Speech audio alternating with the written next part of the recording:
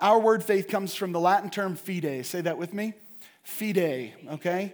Think the English word fidelity. That would be the exact transfer, fidelity. Fidelity means faithfulness or trustworthiness.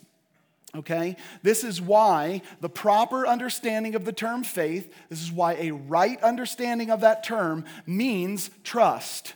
Say this with me. Faith means trust, and that is all. Faith means trust. Now, the Greek word is a funny sounding word, only because our culture has other words that are inappropriate. But the Greek word is the word pistis. It's almost like piston, okay? It's just an interesting word. But that word, too, means trust in its original form. So we have faith means trust, and that is all. And then Scripture goes on to show us how, in Hebrews 11:1, how faith is expanded into a more practical definition. Now, this is where I've spent a whole lot of time. So a lot of what we're going to talk about, at least at the first part, it will be a recap for some of you, okay? So Hebrews 11:1 says this, "Now faith is the substance of things hoped for and the evidence of things not seen." As I've taught in the past, it does not mean that our faith and trust is just out there in never land or blind in any capacity. It actually means that our faith and trust is predicated on both substance and evidence. Faith is the substance of things hoped for and the evidence of things not seen. Even if that substance or even if that evidence happens to be a promise given. Okay? This is precisely why I've distinguished in the past between biblical faith and the notion of blind faith. Although faith is the evidence of things not seen, it is nonetheless evidence.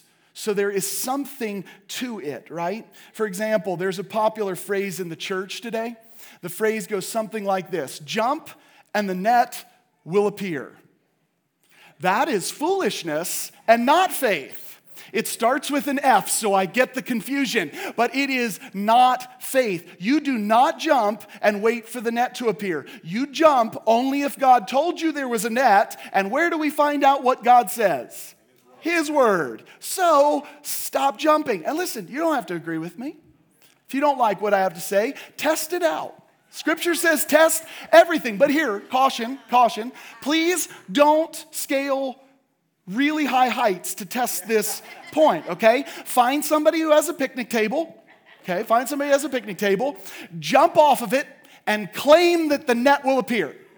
And when you pick yourself up off the ground, we'll continue our conversation, okay? Because no net will appear. It's an amazing thing. Remember, the very temptation of the devil to Jesus in the wilderness was that nonsense. Jump, your Father will protect you. And what did Jesus say? Don't test the Lord your God. I mean, what kind of nonsense are we believing inside of this? So, find a picnic table and I'll talk to you a little bit later, right? Note, jump and the net will appear. But if Hebrews 11:1 is to be fully understood, listen clearly here. If Hebrews 11:1 is to be fully understood, it is also, and maybe more particularly, referring to a life lived in obedience in view of mercy and faith. Okay? Faith is the substance of things hoped for. Faith is the evidence, and I would argue it's the life of evidence that you live. Lives of faith are evidenced and substantiated by what, church? Works. Actions. No, works do not save you. But don't think for a second you are saved by grace through faith and you just get to sit on your couch and wait for Jesus to return. That's not what he said. He commanded everybody, go into the world and preach the gospel. He's commanded us to, in view of mercy, present our bodies as a living sacrifice. And the commands go on and on. Think about it this way. If we are saved by grace through faith, which means trust, and we're saved by grace through faith, then trust or faith is substantiated by the very thing we hope for. Salvation or a redeemed body. We see a life of substance that actually believes God's promises are true. That is, whatever Jesus says, you do.